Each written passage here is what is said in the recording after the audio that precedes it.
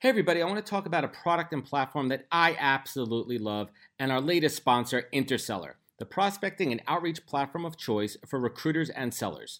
Whether you're doubling down on business development or recruiting talent, Interseller does all the heavy lifting of finding contact data, automating the email and follow-up process, and syncs all that rich data into 20 plus CRM and ATS platforms.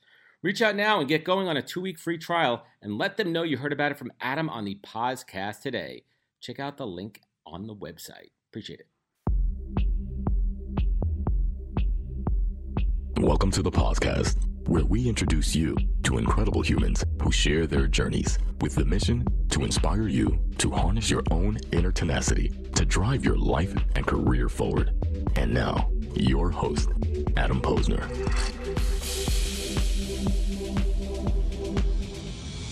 Hey everybody, welcome back to the podcast, where I bring you the best and the brightest from the world of business, marketing, and entrepreneurship to help you harness your inner tenacity and drive your career forward. My guest today on the podcast is Megan Reilly, owner and COO of Tippie Toes, an internationally franchised company bringing a unique program of dance and creative movement to childcare centers, schools, playgroups, and various after-school programs. And Megan has run Tippie Toes alongside her sister Sarah since 1999, when Sarah founded the company as a way to support herself after getting fired from her job as a waitress. I love how these things happen.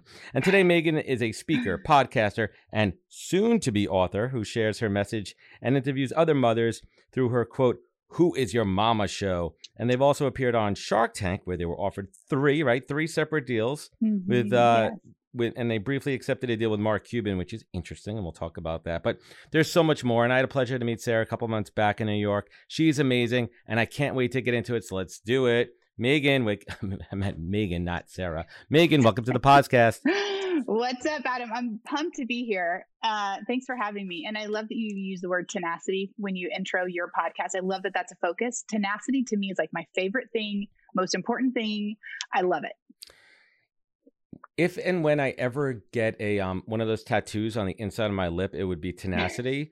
Or I've been thinking about getting knuckle tattoos, and that's probably what it would say across them, because that word means so much. So let's reverse it, and I will literally start with my last question. What does tenacity mean to you, Megan? Tenacity is like, there is no quit. There is no quit. There is no nothing I won't do, nothing I'm not willing to do. It mixes up like hard work, humility, vision, all into one, in my opinion, because you have to know where you're going. Like if right. you're not tenacious over nothing. You have to have a reason that you're being tenacious. So you've got to have that vision of what you're doing. Then you also have to have the humility, because there's going to be a lot of times, if you want to build something cool, that you're going to be changing the trash. You're going to be getting, yelled at by a customer. You're going to be whatever, like changing the proverbial diapers, the duty diapers. Exactly. And then you also just have to be, a hard worker, ready to put in the work. We talk about 10,000 hours to become an expert. You talk about like all the things. There's a million different ways it's presented, but at the end of the day, you've got to be ready to show up and do the work. So for me, it's kind of the tenacity encompasses those things: humility, vision, and then the willingness to do hard work. I love it. Do you think you've always been tenacious in life, or has that emerged at a certain point in your life and your career? I would say I've always had some tenacity. I've always been, there's a competitiveness to me, and there always has been. I wanted I wasn't ever willing to not give everything I had to whatever I was doing, whether that was spelling tests in 3rd grade, basketball in high school, whatever it was. There have been moments of lapse where I haven't done that. And honestly, those have been some of the harder moments for me when I didn't have that tenacity. And then of course, those become the life lessons for me that I hang on to. Of course. I mean, I always say, like, we all have it in us, right? There's a tenacity tank, almost like a fuel tank. And it's a matter of when you need to harness it and knowing those moments. So let's hit the rewind button here for people that are not familiar with Tippie Toes. And keep me straight here. So Tippie Toes is pretty much founded because of a football game, your sister getting fired from a waitress job, and a car payment. Let's put all those pieces together. 100%. What's the story there? Help me help you tell this story. Okay, so I have to say your intro was perfect, and you wrapped in like a big story in a very short amount of time. That was very impressive. No one's ever done it quite that cleanly, so well done. Yes. Thanks, my producer, Chris. Chris, there you go. Nod to you. Yeah. He's also editing now. There you go. So good. Kudos. So my sister had a waitressing job. She was a sophomore in college. And at the time we went to the University of Oklahoma, we had our best friends went to Notre Dame, and OU was going to go up to South Bend and play football. And my sister and I were like, we're going. But Sarah had to, she had, a shift on the border in Norman, Oklahoma on that Saturday. And she was like, I'm not going to come in. And they were like, you have to come in. She's like, no, I'm going to go out of town. And they're like, if you don't come in, you lose your job. And she was like, are they really going to fire me? Well, they did. We went. It was amazing. We had a blast. I think OU actually lost. But anyways, we came back and she had no job. And she had just bought a car. And she'd called my parents and she was like, so I lost my job, but I have this car payment, kind of thinking they would spot her. Help and her they were out. like, sounds like you need to get another job. And so it was sink or swim. And so she relied on what she knew, what was natural for her. And we danced our whole life growing up. And so she thought, okay, well, let me just go into the local daycares, see if I can offer a dance class to just make my car payment. Let me just see if I can make that $300 a month or whatever it was at the time. And it worked. The school said yes. And so then that became like a little side hustle as she was a sophomore in college. And then over the next couple of years, it grew into when she graduated, she was just trying to get her diploma so she could get back to Tippie Toes. Like she didn't care. She hated school.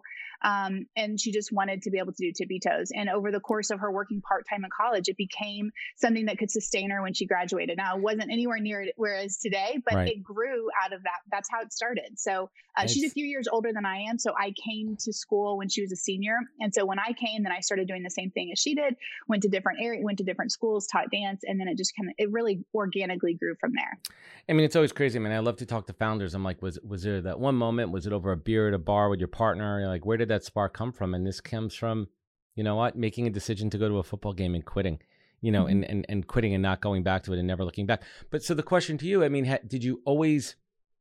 were you kind of pushed into it? Were you, what was drawn to you to go into the quote family business? I mean, was there something else that you really wanted to do? So I actually went to school to become a registered dietitian. And that was really, though, there's a major pragmatic component to me. So I was like, if I'm going to go to school, I knew I wanted to speak. I liked health and nutrition. I was very much into sports. I didn't really know when I was going to school what I was going to do.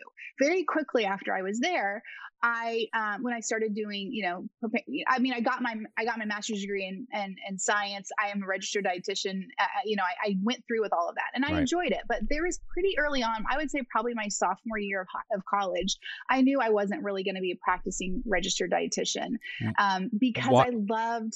Why not? I loved what I was doing as an entrepreneur. And that was after, my freshman year of college, going around and teaching. And I didn't have a boss. I loved that. I loved the creativity and I was making money. It was kind of one of those things where I was like, oh, yeah. This is fun. I'm pausing that for a second, just to give everyone a timestamp here. And I'm not trying to date you, but we're talking early 2000s, right? Yes. So I graduated high school in 2001. So this was 2001, 2002, 2003. Right. Entrepreneurship was not this sexy thing that we all think of it today. It was not this aspirational kind of goal. Did your parents support this move? Were they like, shit, we help? I don't know if they help you with, college and everything. And, we paid all this money, all this education, everything. And, what's Megan doing here? What are we doing? My parents are one of my secret weapons, along with my spouse and my family, because they've been supportive from day one. They were not entrepreneurs themselves. But they've always, I thought I could do anything because my parents always told me that. And so then when I realized like some parents didn't do that, I was like, what? Your parents didn't believe in you? That's so weird, because I feel the same way, right? Like having nurturing parents is something that I take for granted, but a lot of people have some real shitty parents and no parents at all. Yeah. And I can't imagine that. So there was never a moment, Adam, never a moment where my parents were like, I don't think you want to do this. There wasn't. Now, having said that, I will say that the way Tippie Toes grew, it was organic and natural. So Sarah was doing this as a part-time job in college, which when I talk to college students, I'm like, try stuff. Do it now, especially when mom and dad are paying the bills. Try everything. Yes. Literally try everything. Yeah. And we were lucky and fortunate that our parents were paying for our life when we were in college. But when we were in those years, we were trying to build a business and it worked. So then honestly, that made it never feel like a huge, scary thing, because by the time Sarah graduated, she was making a good living, and I was still going to go through school, and I continued to go through school for a while longer. Cause I also always wanted to be, if I was a registered dietitian, I could find a job. I could have, it always felt like it was almost a safety net, right? It was almost a safety net. Like it was one of those professions. So when you were watching your sister grow this business, I mean, was there a moment, a couple of moments of like almost critical failure, or some of these like really hard lessons that she had to learn in those early days of the business? There were nothing big though, because again, like there's a term in, I think it's in rework. I need to double check because I love this idea, is shoot BBs before you fire a cannon. That whole idea. So really, for the beginning years, it was a part-time gig for Sarah. So she wasn't relying on it. She didn't need this big income. It was, she could figure out a lot of the issues when it was still small and her livelihood wasn't riding on it. So, but I do remember I remember, I was sitting on her duplex floor one day, and she had just gotten reamed by a parent who was so mad they missed, like, we had all those moments where the customers get mad and they're like, why don't you have a newsletter? And it was like, oh, you're right, we should have a newsletter. Okay. But like, so it's those little lessons, but also very big ones. Like you learn how to work with people, you learn how to serve people, you learn how to deliver for people. And then that translates, those lessons don't change. Like it doesn't really change whether we're talking about customer service and managing expectations. Mm-hmm. Mm-hmm. And it doesn't matter whether we're talking about $1 million deal with some customer or a mom paying, $60 a month for dance classes. It's the same concept. And let's talk about that. I mean, you want to talk about customer service. I mean, I live in the burbs here. I've had my daughter in gymnastics and dance, and I've seen some of these moms and dads. I've seen them get feisty with the owners and operators of these businesses. Talk about tough customers. Anything involving moms and kids? Our approach, we are it's kid friendly. It's fun. It's not competitive. No. It is a happy place. We are focused on building the kids' confidence. So honestly, when people come to us, they're looking for a good time. They're looking for fun. They're looking for happiness. Have we had upset parents for different things? 1,000%. But I always kind of go back to, this isn't brain surgery. Anything that happens, we can usually fix. We can adjust it. We can, address it. Yeah. So there have been times when people come to us at 100 degrees and they are ready to rip our face off. And I mean, that happened to me when I was 19. So for me, I remember early on, it was always like, okay, I understand, like I just handled it like I knew how to handle it from, how I was raised or whatever. But now it doesn't faze me at all. I know that to me, when that happens, if somebody comes to you like that, I'm like, man, there's something going on for them. Yeah. Something inside for them. Mm-hmm. Yeah. And so we diffuse it pretty quickly. There are conversations we have with franchise owners many times, because a lot of times people aren't prepared for that. But when that happens, it doesn't happen that much, just because of the nature of our business. People are paying, for a weekly dance class, 45 minutes once a week. We're not saying you're going to go on to Broadway. We're saying your child's going to come to us. They're going to have fun. They're going to learn concepts of dance. They're going to feel confident. They're going to gain friendships. And that's what you're going to get from us. And they're going to see if they like it. Yeah, it's a tone. Yeah. And not everybody's going to love it, and we're okay with that. And when somebody comes to us and they're like, they might not like what we're doing, it's like, okay, super. We aren't for everybody. We are for people that want to give dance a try, want to learn. But then what's cool is you get what you put into it. So we have some kids that are with us for years. They learn all sorts of choreography and technique, and it's amazing. And it's fun. But the bottom line is, this is to build their confidence, to have them have fun. And so I think, honestly, Adam, that helps us avoid some of those like horror stories you hear from, dance moms. Like we don't really experience that to that degree. It's because it happens. But no, and I mean, it's a different type of dance school. I mean, my daughter is now in competitive dance, and it's a whole different ballgame. Mm-hmm. When they're trying to coordinate competitions and the politics, and don't even get me started with the whole COVID thing over the last couple of years. It's been crazy. So let's shift a little bit. I want to talk about Shark Tank. Did you guys apply for the show, or did the producers come to you guys? Tell us a little bit about that story. My brother-in-law sent in an application without my sister and I knowing. So we did apply, but we had no idea we applied, if you can believe that. So we watched season 1. Thanks. Back in the day, there was no business show. So Shark Tank comes on this scene, and we're like, this is amazing. Yep. I can't believe there's like an entertainment show about business. All of a sudden it felt like, these are my people. This is so cool. But if you remember, like Shark Tank season 1 was kind of watched, but not that watched, but we were all over it. So my my sister would watch it, and her husband, my husband and I would watch it. We lived apart. We've never lived in the same place. And then like 8 months later or something like that, Sarah gets a phone call. It's like, hey, these are, we're with Shark Tank. We want to talk to you about having you on the show. Sarah gets off the phone and she calls and she's like, they found Shark Tank reached How did out, they like find thinking they were like searching for us. And we were like this golden goose for them, when really turns out she called her husband and he was like, yeah, I'm glad they got the application. And she was like, what are you talking about? So he submitted it. We wanted to be on it, but we didn't ever apply. My brother-in-law did it without us knowing. And then we got the call and we started working with them, and it was a blast. That's incredible. So let's talk about the actual experience. What did you guys do to prep to be on the show? There's a lot of prep work in Shark Tank. People don't see that, right? People come on there yeah. and there's an insane amount that I had a buddy that was on it, and the amount of work that you have to do because they want you to be prepared to as much as humanly possible. Yeah, they do their due diligence. They make sure they're, the businesses on there have their P's and Q's and, all the, I's dotted and T's crossed. So there's that part of it. But we were working with now keep in mind, we were season 2, so it's been like 10 years. But back then we worked with a couple of producers for a few months leading up to the show, where they were working with us on our pitch, kind of helping us through things, asking us questions, nuts and bolts of it. The whole time we never knew if we were going to actually get to go to LA. They never guarantee you anything. They don't have to. They're the TV show. They're, producing entertainment. So at no point did we know we were going until I want to say 2 or 3 days before they said, oh, wow, you're booked. Here's your tickets. You're coming to LA and you'll be here for a week. And then once you get there for the week, you still don't know if you're going to get in front of the Sharks. And if you get in front of the Sharks, you still don't know if you're going to get aired. So the whole time you're on the ropes. You don't know what's going on. But God, what's that pressure like? What's that stress like? Early on, I was stressed, really, really stressed. I was overwhelmed. I was stressed. I'm still running a business, by the way. This is a whole separate thing that we're still running Tippie Toes, and it's going great. We have at that point, we had just started franchising. We had 7 franchises. We're still doing all that. But let's talk economics for a moment. Did you need the funding at that point?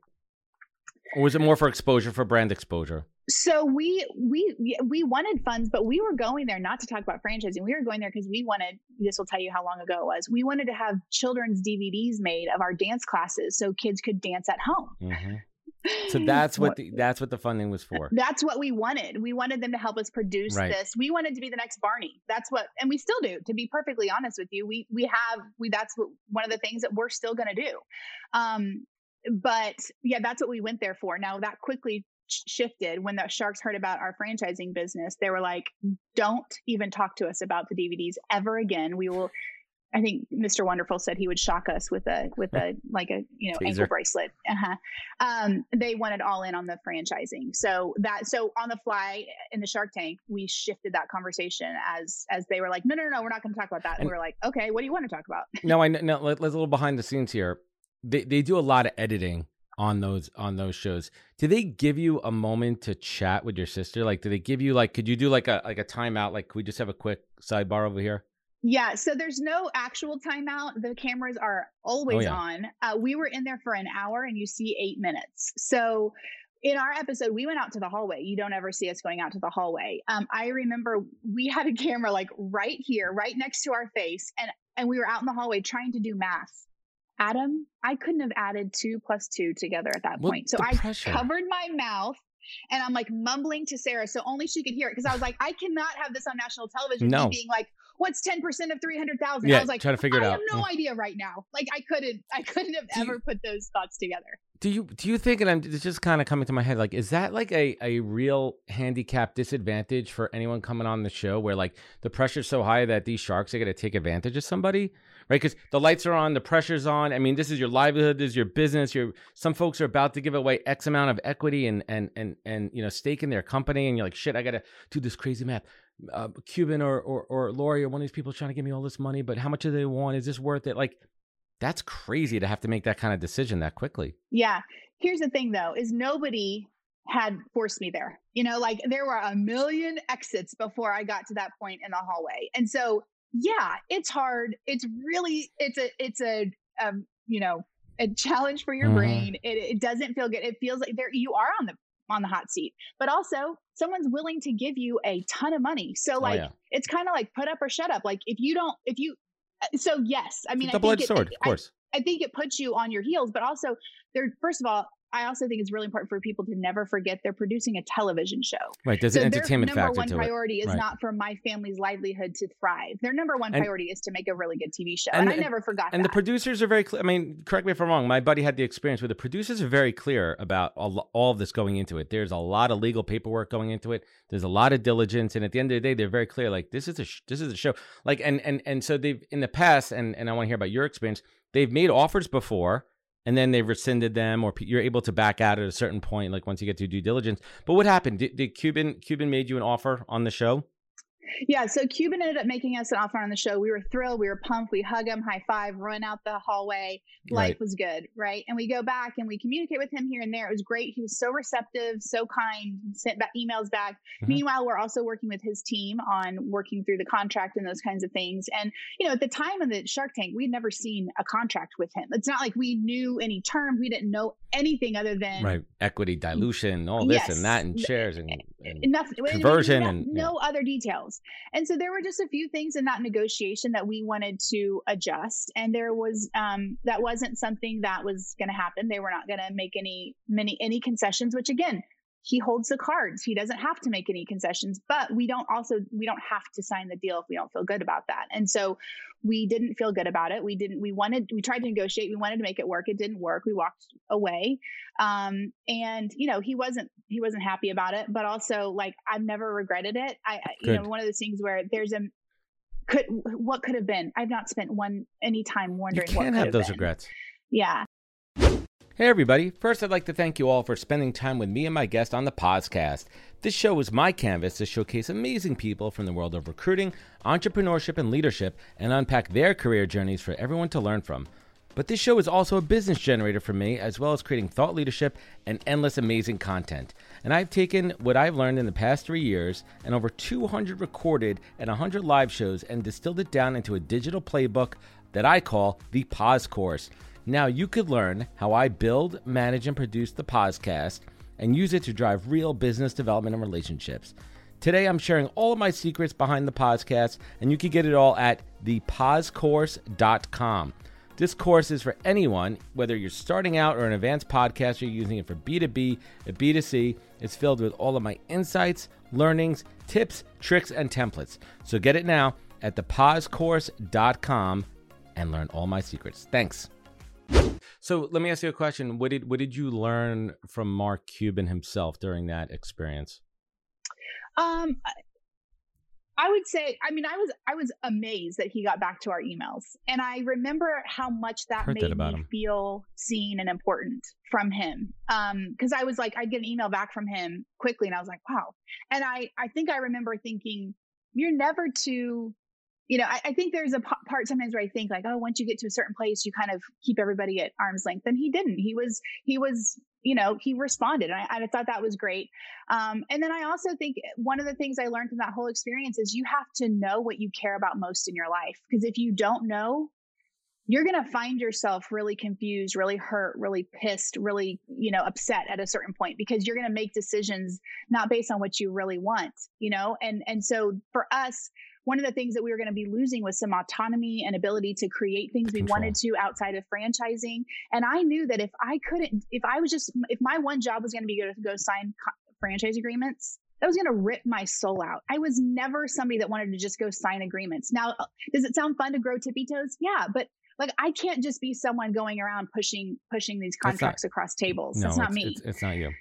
And so, that was one of the determining factors. And I needed to know what I cared most about. I cared about my flexibility. I cared about me being able to create. And so, that helped me walk away from $100,000 because I was like, am I willing to give that up? $100,000 comes and goes. $100,000 cannot be my motivation. It cannot change who I am. $100,000, money comes. It's an outcome. It's not a motivation. I love that. So those are the things that really made an impact for me when we were making that decision. That's smart. So let's talk about decision making. Let's talk about franchising. Was that always part of the plan? Was it always expansion to share the story, to share the experience?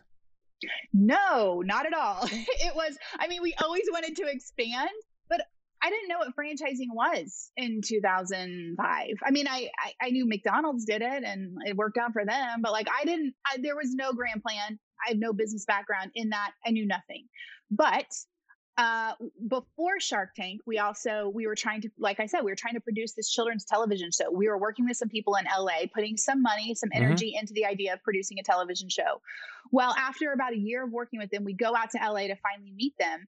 And it was a complete disaster. We did not want to work with them. It was not what we thought it was. It was just like, they had all these grand plans and all these things that they said they were going to do. And then when you go there and you actually see it, you're it's like, all bullshit, all smoke and mirrors. This is all, yeah, exactly. 1,000%. And so we were like, okay, so we're in LA. We went there for this and we're like, fell flat on our face. It was a hard hell no. It was like, that's all wasted. It was nothing. And we're sitting there with a couple of people. And one of the people said to us, have you ever thought about franchising? Sarah and I look at each other and we're like, no, we've never thought about it. And then the wheels start turning and you're like, huh. At that point, Sarah and I had both moved from Norman, Oklahoma. I moved to Stillwater. She moved to Kansas City. We took Tippie Toes wherever we went and we kept it wherever it was. We kind of started franchising. You kind of did it without knowing it. Yeah. Without knowing what we were doing. Yeah. And so somebody said that and I was like, man, that's interesting. Let's think about that. And also at that point in my life, I had so many of my friends, I was 24 at the time.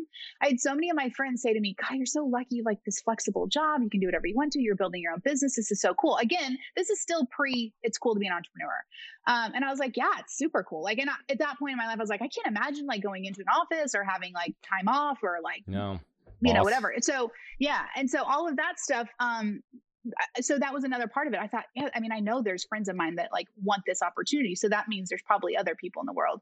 So we go home from LA and I buy Franchise Management for Dummies. And I'm like, what? It's a real book. What is, it is a real book. Yellow cover and all. Yeah. Oh yeah. I've got it someplace. It's like actually my pride and joy now. And I start reading it and I'm like, okay, FDD, what is this? Okay, I could just start learning, and then we get a consultant, and we're off to the races. We spend a year preparing documents and writing down every single thing we do, and then we sold our first franchise in 2009. Now we've got 33, I think, and then one in China. Yeah. Who is this franchise for? Right, because a lot of people out there, they think about ways to create income. Maybe they have a nut of cash that they're sitting on, and they start to look. Okay, wow, I see Dunkin' Donuts is a profitable franchise. Maybe I'm going to open up a Mike's Subs or something. Or wait, what is this? A Tippie Toes dance school? Not for everybody. Not for everybody. Who's this for? Yeah, so I think it's for somebody that wants to make an impact in their community, wants to impact the next generation. I think really having a passion for wanting to give something to kids that's positive and happy. And I think that's at the heart of what we do. And I really want people around us that really believe in the mission, which is to bring joy to kids through dance. So that's part of it. But also, if you're going to buy a franchise, there has to be some part of you that wants to follow a framework, but then also bring your own genius to the table. Right. And that's an interesting balance to walk, but that is the way to success in franchising. And so, what's really cool about Tippie Toes is it gives someone flexibility right out the gate, because you don't have to build out a studio for Tippie Toes. So as you're getting started, you get your feet wet, you get your customer base, you're going to preschools and daycares and community centers. And then many of our franchise owners end up opening a studio a few years later when they've got this established business, established name in their town. They're making an impact. So, I think it's somebody that wants flexibility in their life. I think it's somebody that wants to make an income for their family, to make, to also build something that they can pass on to their family. I think that's really cool and important.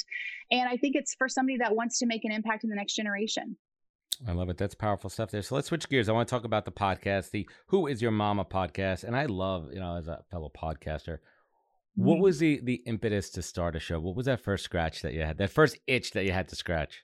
Yeah. Well, it was me with tiny little babies. I've got 3 kids, 9 and under. And I had this, the entrepreneur spirit is alive and well in me, but I'm a full-time mom. Like I wanted to be the one raising the kids. We have no help. We never have. It's, I'm all in all the time. And so I had little babies and I was running Tippie Toes and that's all I could do. But I could listen to Gary Vee and I could listen to other podcasters that were talking about building your brand and doing all this. And I was like, I don't have any headspace to do that. But I was priming myself for when I could actually take action. So, I have to say a lot of it was Gary Vee in the beginning of building. Everybody should have a podcast. You should do it. And I'm like, okay, what would that be?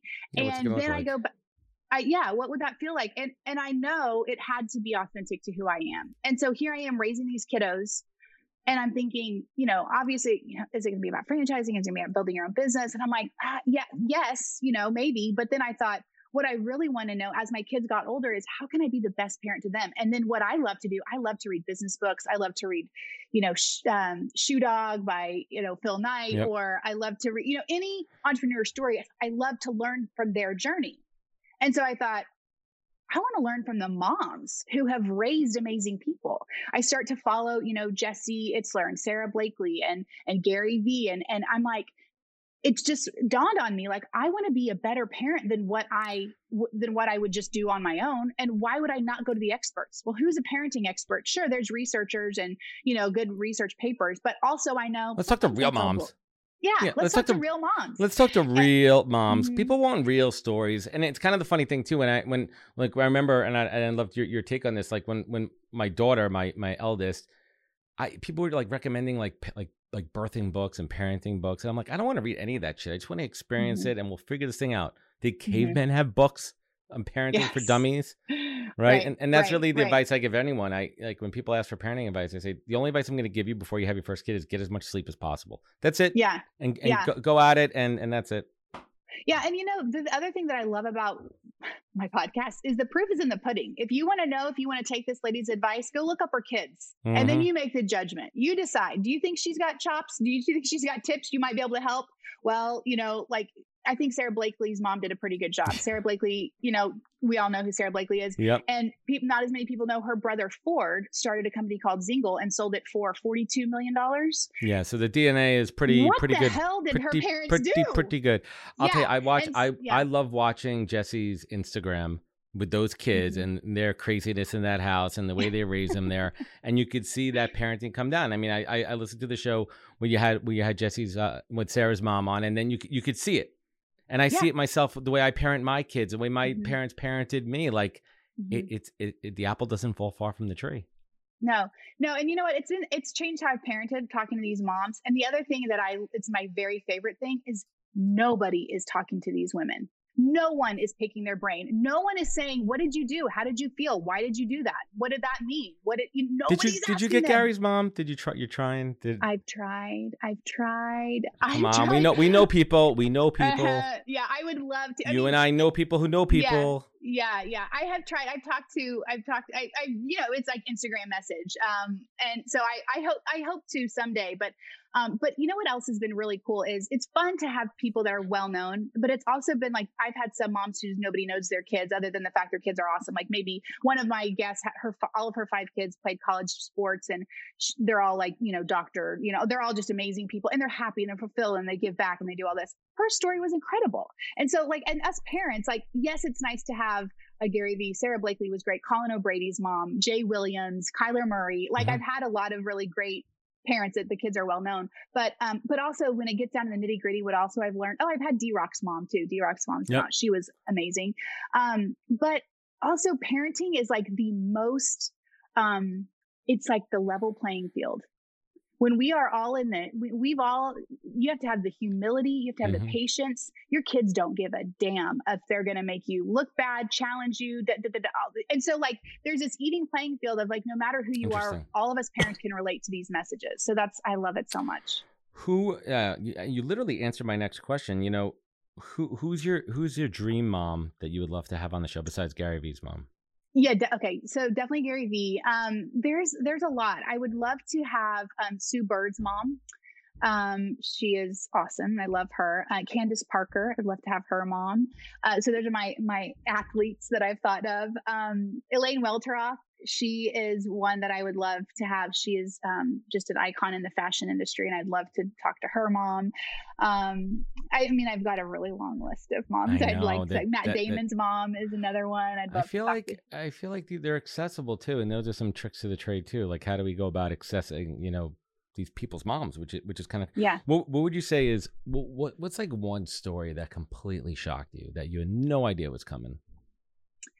I mean, it's probably the most well-known one, but I did not see it coming. It totally, honestly, solidified why I'm doing the podcast, and it changed how I'm parenting. It was when Ellen Blakely said Sarah would come to me. She said she would come to me and she'd say she was bored. And I would look at her and I would say, you've got toys, go figure it out. And all of a sudden I was like, my mind blew, because like in theory, yeah, like I'd like to think you say like, oh, go play outside. But to hear that from her so plainly, that like, of course your kids want you to entertain them. And she was like, no, go figure it out. And then she went on to say, so then Sarah would go, invent games and go sell things to her friends and go draw pictures and go sell it to their neighbors. And then it developed into all of these other things. And I just remember thinking, oh my gosh. And so now, ever since that conversation in the summers, which I guess it's only been one summer, I act like it's been forever, but we have a week of boredom at our house. Now, I always embrace What's a week my of kids a being week bored. of bored a week of boredom? And you talk about that week. I mean, we kind of see it as a week between the end of camp and school starting. Exactly. Yeah. So I do nothing for a week with my kids. Nothing. There's no TV. I am not taking you to a camp. I'm not giving you a craft. I am not giving you anything. You have our house, our front yard, our backyard. You've got 2 sisters. All the craft supplies, you have everything in this house. Figure it out. Whatever you want. You do whatever you want to. And I do it. Now, I don't just do it that week and then I'm like, that's it. Okay. Hopefully they're learning it. I now do that all the time. Like when my kids say I'm bored, they actually don't tell me I'm bored anymore, or that they're bored anymore, because they're so annoyed. Oh, because they're just like, I know I'm going to go create something wonderful. Because I always like feed the line from what I learned. But I do it all the time, but I specifically have a week, because normally in the summer, I'm like, okay, you're going to go to horse camp. You're going to go to dance camp. You're going to go here. Then we're going to have vacation. Then you'll be back at school. Woo. And it's like, I'm done. It's all planned out. Go, I don't know, go build a mud pile. And then they do. And actually the first time we did this, my kids decided to make bracelets and they went and go to sell it to their neighbors. Our poor neighbors are going to have to mortgage their house. And right. How many bracelets are they going to buy? Right. Yeah. But then she decided to donate it to a hospital. And I'm like, that's such a valuable lesson, is to empower your kids and not just tell them what to do, right? Let them figure shit out there too. What do you think is the most important lesson you learned as a parent by doing your show? I mean, for me, I talk about it all the time. Like my podcast is my masterclass. I have folks like yourself on. I have amazing folks, and this is how I learn. And I think my business has grown tremendously by having these types of conversations. So what have you learned by doing your show from a parenting perspective? So much. Probably number one is like, it's going to be fine. Like I get in my head too much and sometimes think like, are they going to be these, fulfilled and happy and loved and supported? And, and it's like, no, they're just continue to show up for your kids and be there. And I heard that over and over from all the moms. There's a few, threads that I heard time and time again. And one of them was just like, be there for them. And then the other one is enable them for who they are. Like don't try to change your kids or push them into be something else. So I would say that. And so it's given me a big, deep breath, Adam. Like I can I'm like, okay, I'm trying, and that's enough. Like if we're trying as parents, that's enough. Right. And there's so much effort there. So what have you learned? I mean, the last couple of years have been insane with us. For anybody who's not a working parent, who doesn't have kids, and they think it's great that they've been able to work from home, it's been a blessing and a curse. I mean, trying to get anything done with the kids around there, being productive, keeping your business running the household. I mean, have you been managing it? Have you and your husband been managing it? It is so freaking hard, Adam. I mean, it's so freaking hard. I've cried more in the past 2 years, just to be perfectly frank, than I did ever before, because there is no break. My kids are just going back to school for the first time 1 week before Christmas, because I wanted them to be vaccinated before they went to school. They've been home since March 2020. It has been so hard. By the way, they're 5, 7, and 9. Like, it's not like they're self-sufficient, like it's. I'm right there with you. Really I get it. I'm 9 and 3. Yeah. Yep. I'm right there with you. So having said that, yes, I've been crying, but also I've been focused on what I can do. So like, I started with I've cried because I don't want it to be like, it's fine. I just focus my energy on what matters most. Like, yes, I have, but it's been freaking hard. You know what I mean? So like, let's not pretend like it's been whatever. Also, I have to say, for me, this wasn't as hard because I chose this life before the pandemic. My kids were at home. The adjustment period wasn't as great as other people. I'd already been on conference calls wiping someone's ass without anybody else knowing it, because I would hide my screen. Like, I've already done that. It wasn't new you only for see me, from you only see from here up. Yeah, there's so many things happening here you don't know about, Adam, and it's just fine. You know, you what I just mean? don't ask, don't tell. I love all that one. All you need to see is this. Yes, exactly. So I've already done this. So for me, it wasn't as much of a huge shift, and I really felt for the parents that didn't ask for it, didn't want it, didn't whatever. That's hard. Right. Right. I mean, think about it. Some people are just not productive. They can't be productive at home for the type of job, the type of work, the type of focus and energy they need. They can't have freaking screaming kids all over the place. Of course you can't. It's so hard. I mean, I've been working in a closet for the past 2 years because I have to have a door that no one can see me. So, but it goes back to focus on what is in your control. There is shit you can't control, and don't spend your time or energy on it. Focus on what is within your control. And if all of a sudden you're only focusing on what's in your control, you move a hell of a lot faster. You get a lot more accomplished because you're not worrying about things out of your control. I love it. So let me ask you this. You're close with Jesse Itzler and Sarah Blakely. What have you learned from them as a power couple? What have you learned from having a front row seat to their life? They're awesome. They're just great humans. I have really loved getting to know them. And like, you know, I'm not braiding Sarah's hair on the weekends or anything. So I don't want it to seem like, you know, whatever, but I have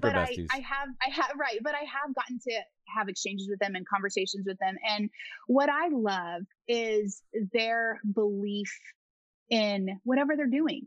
And I think that goes back to like, they believe before anything would happen. I think more back to Sarah's story and Spanx. She believed in what she was doing before everybody else did. Jesse believes in what he does more than anybody else does. I think their belief in what they do every day really matters. They believe in pouring into their kids. That's why they're right there with their kids all the time.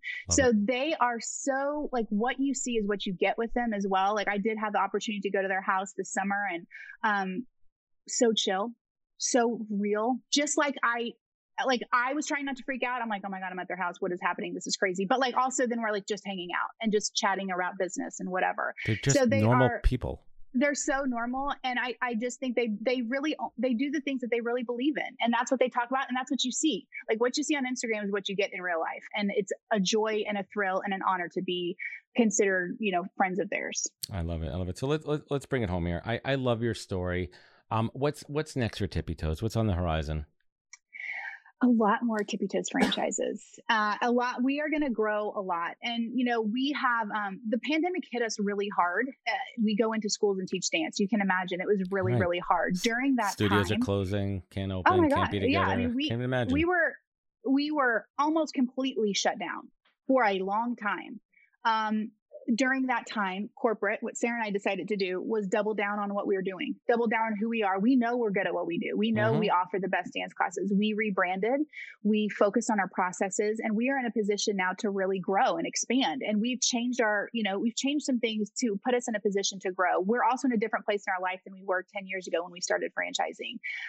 We've learned all those lessons, and we're really ready to get Tippie Toes to be in just more places. So we're able to facilitate more new franchises, which is really exciting. So the hope and the plan is a lot more growth, a lot more Tippie Toes franchises, and expanding. We've expanded into China in 2020, and that's been amazing and exciting to see. There's kids. How's that in experience? Beijing. Did you go there? I haven't gone there. So we sold the franchise in February 2020. All right. That's probably not where you want to be going during the start of the pandemic.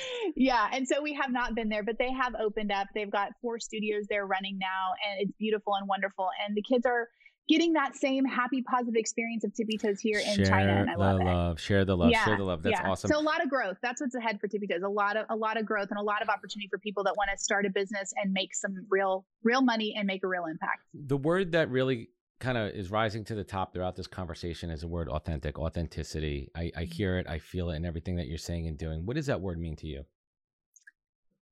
Showing up as you are. Like, I don't like, I hear that a lot, that you are. I don't know how to not be. I don't know what that means. I can't imagine being like, hi, Adam, I have it all figured out. Like I don't know. I continue to show up. I go back to my parents. I was raised by amazing humans that love each other and support each other. And I have an amazing husband who loves me and supports me.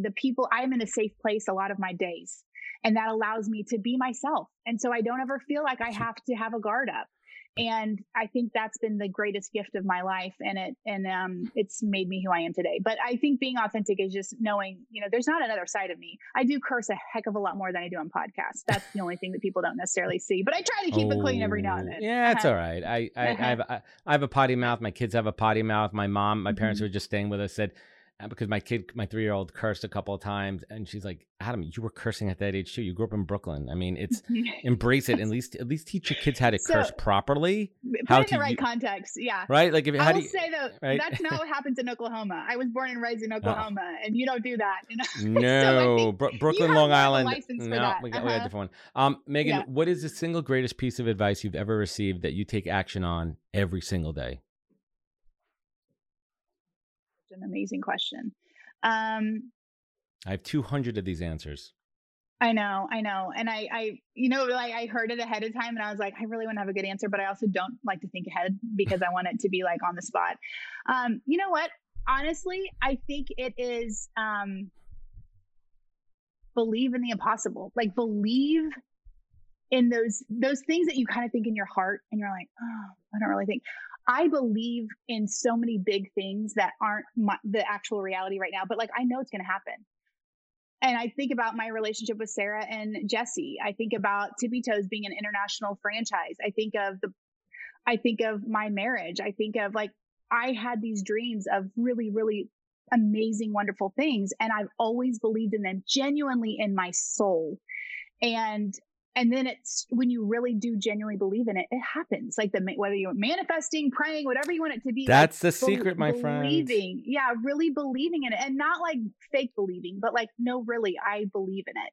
And the list of things that I believe in is really long. And so I'm excited. Like every day I'm excited for which one of those things is going to come true today. I don't know, but I'm excited for it. So I think really having that self-belief is crucial. And I have to have it every day. Well said. And last but not least, you look back on your life and you look back and listen, not everything is exciting. You don't wake up every morning, sunshine and rainbows. And we have those dark days. We have those dark times. We have those struggles. And those are the moments when you got to dig deep into that shit bit and pull up and pull out and pull through with that tenacity that you have. And then on the flip side of it, Megan, right now, what you just said, just exuding gratitude and being truly thankful for everything that you've manifested in your life, your beautiful family, your relationships, your business. What keeps you focused? What is your compass? Megan Reilly, what is your North Star in life? My North Star, I would say, is treating people with kindness. Like I want to be someone that's always a champion for people.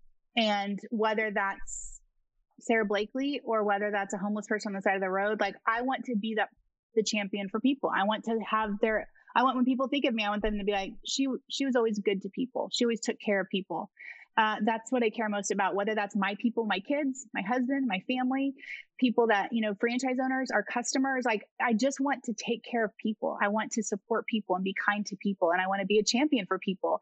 And as my business and everything has grown, one of the greatest gifts for me has been being able to pay it forward to people that are trying to hustle and grind and get up. I love supporting them. So I would say it's being a champion for other human beings and caring for other people with kindness all the time. I love it. Megan Reilly, thank you so much for joining us. We greatly appreciate it. I want everyone to check out her show, the Who Is Your Mama podcast, available on all the major platforms. And please check out TippieToesDance.com. Megan Reilly, thank you so much for joining us today. Hang with me one moment. Adam Posner, thanks for having me. I appreciate it. Awesome. And to everyone listening, I hope you really enjoyed this show. If you did, please share it. Sharing means caring. It goes a long way. So does reviews and ratings. We certainly appreciate it. And you know where you could find more at thepodcast.com, all of our social media channels. Thank you again for listening. Remember, take care of each other, look out for one another, and catch us next week for another good episode of the podcast. Take care, everybody. Wisdom is forever, but for us, it's time to go. Thank you for joining us. Luckily, we'll be back with our next episode soon, jam-packed with more incredible humans. Thank you for listening, subscribing, and sharing. To join the conversation, search the podcast on LinkedIn. And to catch up on past episodes and more info, please visit www.thepodcast.com.